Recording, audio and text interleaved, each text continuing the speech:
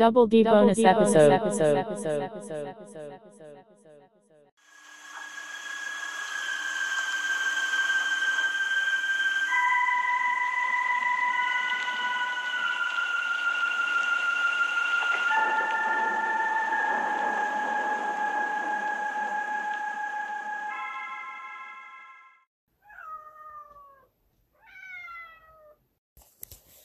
Hey guys, this is a bonus episode. Solo. That means I'm by myself.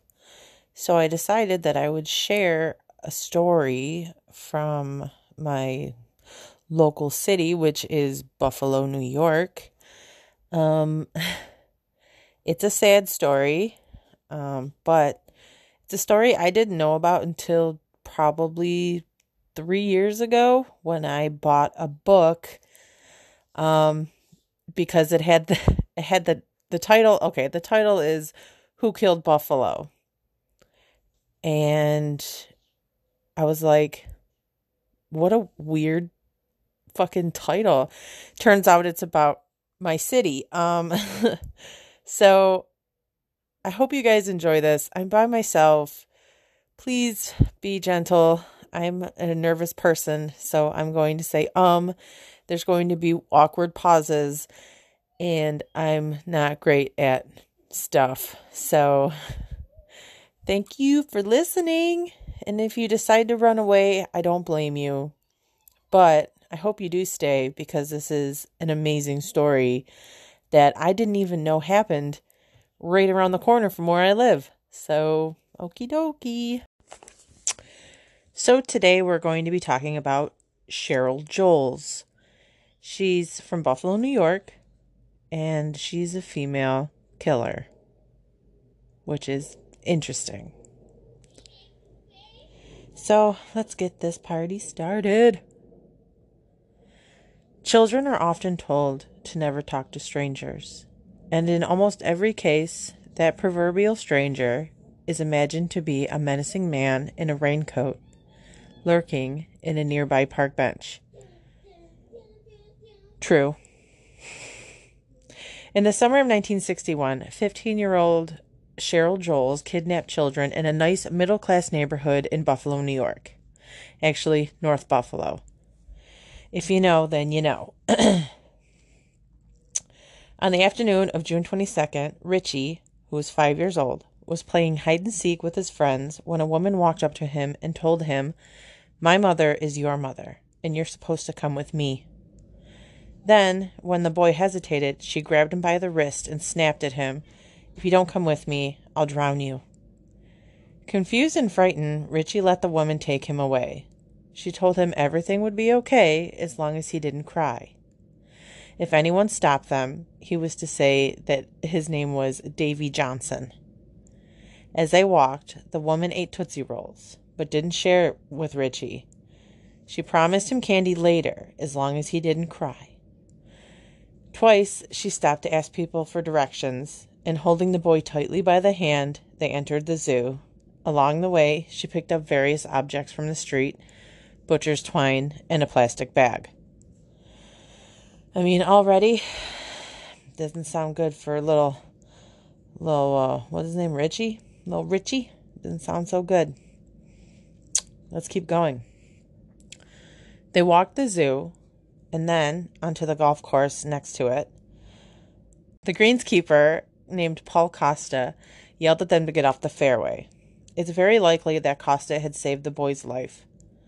Fleeing the park, Joles walked Richie down along the railroad tracks, finally stopping next to a lonely pond along the side of the tracks. She told him this was where she was going to drown him, and that he would never ever see his parents again. Perhaps fearing the boy might struggle too much, though she apparently changed her mind. She gave the boy a piece of candy and then told him that they were going to play cowboys and Indians. She tied him up to the railroad tracks, put a plastic bag over his head, and then walked away. Richie was eventually able to free himself and make his way to a nearby house. The woman who lived there called the police. Richie and his mother spent most of the night at the police station recounting the events of the day. Even at age 5, he had remarkable recall, and the police officers wanted every single detail. Because on April 23rd, another 5-year-old named Susan Benedict had been lured from her home by a woman who offered her candy and a trip to the zoo. Susan had been found alive, tied to the same tracks. Police fear that they had a deranged woman abducting children in Buffalo and that she might strike again. They had no idea how soon or how horrifying the next incident would be. Buffalo Police Commissioner Frank Felicita personally took charge of the investigation. He ordered a house-to-house search of the neighborhood. He spoke with the media, asking local newspapers to put a call out for information from readers. He also contacted the psychiatric hospitals in the area for information on female outpatients, especially those that had been released to serve as domestics in homes in North Buffalo. Domestics, maids, shit like that. The disappearance of little Andrew became front-page news that weekend. A massive search began Friday night and grew to include hundreds of law enforcement and civilian volunteers, including the Boy Scouts. A neighbor reported seeing Andrew on Friday afternoon. with a woman who had him by the hand and was leading him away towards the zoo. More witnesses came forward who had seen him in the company of his female abductor. Descriptions of her varied extremely wide. The only things the witness seemed to agree on was that she was slender, and she had been wearing a dress with no hat. Her age was variously placed between 28 and 40 years old, which, if you ask me, that is a huge gap. Think of a 28-year-old and then think of a 40-year-old. Like, there's no comparison because the gap is so huge. Jesus Christ, people. Anyways, on Saturday, the FBI took the case and stationed an agent in the Ashley apartment. Because of the drowning threat that had been made to Richie, the police began dredging the lake in Delaware Park, which is Hoyt Lake, and the 2 ponds near Forest Lawn Cemetery. Then a call came into the police station. A mother of a 6-year-old girl named Elizabeth Palermo had caught a bigger girl leading her daughter away by the hand. The girl took off running when Miss Palermo shouted at her, and Miss Palermo ran after her. The chase ended up abruptly when the fleeing girl stopped by a man named Robert Brown, who had been driving around looking for the girl, who had approached his 5-year-old daughter, Patty, and asked her to go for candy. Police officers took the girl and the agitated parents to the station, where she identified herself as Michelle Johnson of 91 Wade Street. Miss Palermo immediately told the police there was no such address. The girl then admitted that her name was Cheryl Joles, and she lived at 21 Leroy Avenue with her parents. And keep in mind, Cheryl was only 15 years old at the time. That blows my mind, but, I really shouldn't be shocked. Okay. Though her behavior had been strange, asking children to get candy amid a massive neighborhood search for this kidnapper, police didn't seriously consider her a suspect. They believed that they were looking for a woman, not a teenager, and an officer had told her she would just pick the wrong day to invite children to go for candy. And then Cheryl was released. And the police even asked Mr. Brown, the man that caught her, to give her a ride home. Are you fucking kidding me? Whatever. I mean, fuck. What a fucking shitty thing to do. But, let's continue. But the authorities were not finished with Cheryl. On Sunday morning, the FBI traced the call to the Ashley home. A female caller told Miss Ashley that her son was okay and he would be returned unharmed if the police investigation was called off. The call was traced to a telephone booth where agents found Cheryl Joles still talking to Miss Ashley. She was arrested, but told the FBI that she had been trying to console Miss Ashley. Unaware of her brush with the police the day before, the FBI wrote her off as a misguided teenager and let her go. They let her go again. Such disappointment. Okay. But the things that had taken a horrific turn. The body of Andrew Ashley was found floating in 3 feet of water in Delaware Park Lake. His hands and feet were tied with nylon stocking, a dish rag stuffed in his mouth. He wore only his underwear and a t-shirt. Cause of death was suffocation due to drowning. Medical examiner James C. Crichton later determined that Andrew had been bound and tossed into the lake within an hour of his abduction. Leads poured in, suspects were questioned, and days had passed without any arrest. Once again, young Richie Edgington turned out to be an excellent witness. Newspapers released a revised sketch of the kidnapper based on his description. The sketch showed a younger girl with her hair in a ponytail. He had described his abductor as old enough to be someone's mommy. But let's keep in mind here, Richie's mom was only 21 at the time. So 15 to 21, that's an even closer gap. And I mean, as a child, I guess, yeah, you could see someone that young and be like, oh, that could be someone's mommy. The revised sketch prompted Miss Palermo and Mr. Brown to call the police again about the girl they had chased the previous week. Both parents felt Cheryl bore a strong resemblance to the sketch.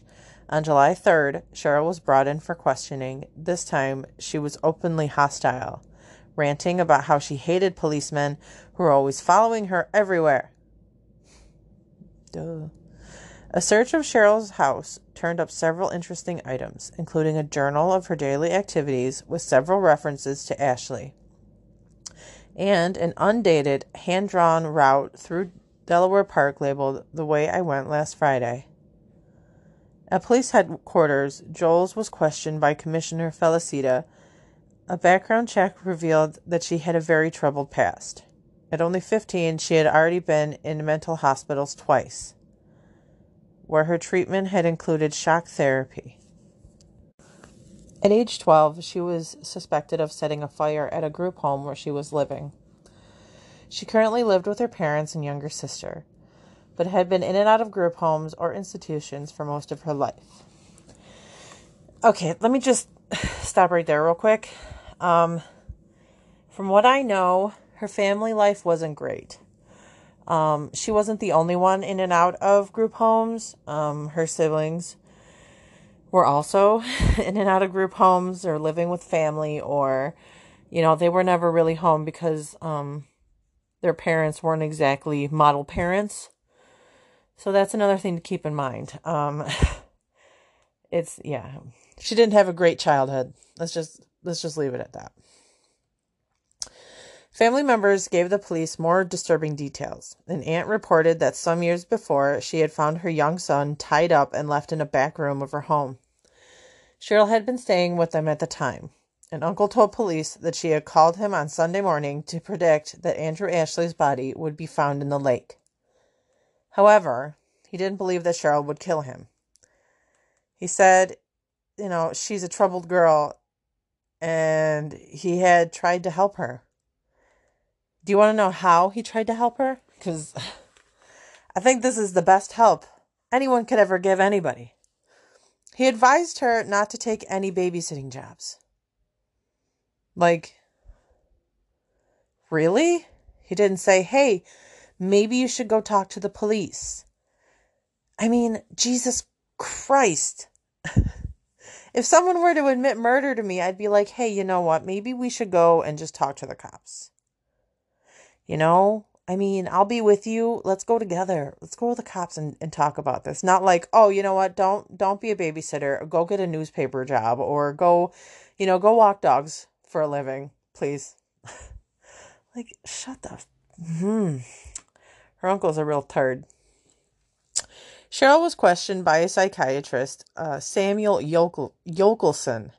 He has a very weird spelled last name. Sorry. Her mother and Commissioner Felicita were both present when Cheryl confessed to the doctor that she had carried out the kidnappings. She denied killing Andrew, though, claiming that he had been left bound and gagged on the lake shore and that he must have rolled himself into the water. This is another problem I have with this story. Okay, I'm sure she said this to them, but the thing is that, oh, bitch, she's lying. Because if anyone listening has ever been in Delaware Park to the big lake, you know that there is no beach. There is no taper into the water. It's like water, land. That is it. That is it. There is no. You're not rolling into the water. There's just no way. But let's keep going. A grand jury indicted Cheryl Joles on August 2nd, 1961. That was fast, by the way, because this all happened, 2 months before? Though District Attorney Carmen Ball said he doubted that she would be fit to stand trial. Psychiatrists offered differing opinions on her sanity, but ultimately a judge committed her to Metawan State Hospital for the criminally insane on January 12, 1962. 2 years later, a doctor at the hospital declared her mentally fit to stand trial. But after only 2 weeks in court, the judge ordered a mistrial, observing her behavior in the courtroom, which included collapsing on the floor, agitation, and speaking out of turn. The judge determined that it was impossible to have a fair and impartial trial. Cheryl was returned to Metawan. 5 years later, she petitioned for release. At a court hearing in November of 1969, 2 psychiatrists testified that Cheryl could no longer... God, my mouth is garbage. Cheryl was no longer psychotic and was now able to understand the nature of the charges and assist in her own defense. However, the doctors feared that another trial could trigger another psychotic episode and could cause her to relapse. They recommended that the charges against her be dismissed. The court accepted the recommendation, and all criminal charges against Cheryl Joles were dropped. She was sent to the mental health facility in 1970, and then she was released as cured January 29th of 1971. These are some conflicting reports as to what happened after that point, after she was released. One says she married, had kids, lived a normal life, was a normal person. And the other says that she secluded herself in this trailer, she was disheveled, and she was just not with it. So, I don't know. But, you know what? Let's have a quick chat about lovely Cheryl. Like I said, I didn't know that this had taken place. You know, and my parents used to tell me so many stories about the city that I will probably end up relaying to you guys in bonus solo episodes if you want me to. But, you know, I feel like Cheryl was a fucked up kid. She had a shitty family life. You know, she didn't have any stability. And on top of that all, there was something loose in her brains. I mean, I've got all sorts of loose nuts and bolts rattling around in my head. And, I mean, no one really helped her. And it took killing a little boy to get her out of that situation with her family and into an institution for a few years. Do I agree that they let her go and she's cured? No, I do not. Mental health, you're not getting cured. There's no way in fuck that you're getting cured. Either she was an exceptional actress and liar, or they released a girl that wasn't cured. I mean, those are the only two fucking options here. So, I mean, yeah, that's the story of Cheryl Joles. I mean, it's pretty sad. Little boys well, a little boy died. She kidnapped a bunch of other kids, and luckily those kids were all safe, but still, ugh, she's trash. I like to call her the boogie bitch. 'Cause she is. She's scary, yo. But anyways, so my sources for this was Catherine. I'm sorry, my mouth is trash. This is my first solo episode. Just bear with me here. Catherine Pellinero.net and AmericanHauntingsInc.com. And of course, the book I had mentioned earlier, Who Killed Buffalo? Searching for the Murderous Pied Piper by Linda Dietrich Rose, which I will link her book. I highly recommend, even if you're not from here, I highly, highly, highly recommend this true crime book. She did a wonderful job. She spent so much time on it. She's great. She's a great writer. And she tells the story so well. But anyways, yeah, that's it. I mean, I can pop in and just add one small little thing. It's that up until this point in Buffalo, New York, people didn't lock their doors. Kids got to stay out and play with their friends. No one had to come home and check in. Kids were free range. They wandered off and they did what they did, and then they came home for supper. And then they usually went back out again after that.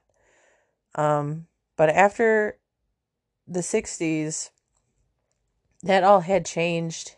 Parents were scared. Parents were paranoid, understandably. Who can you trust if you can't trust the pretty young girl down the street? You know what I mean?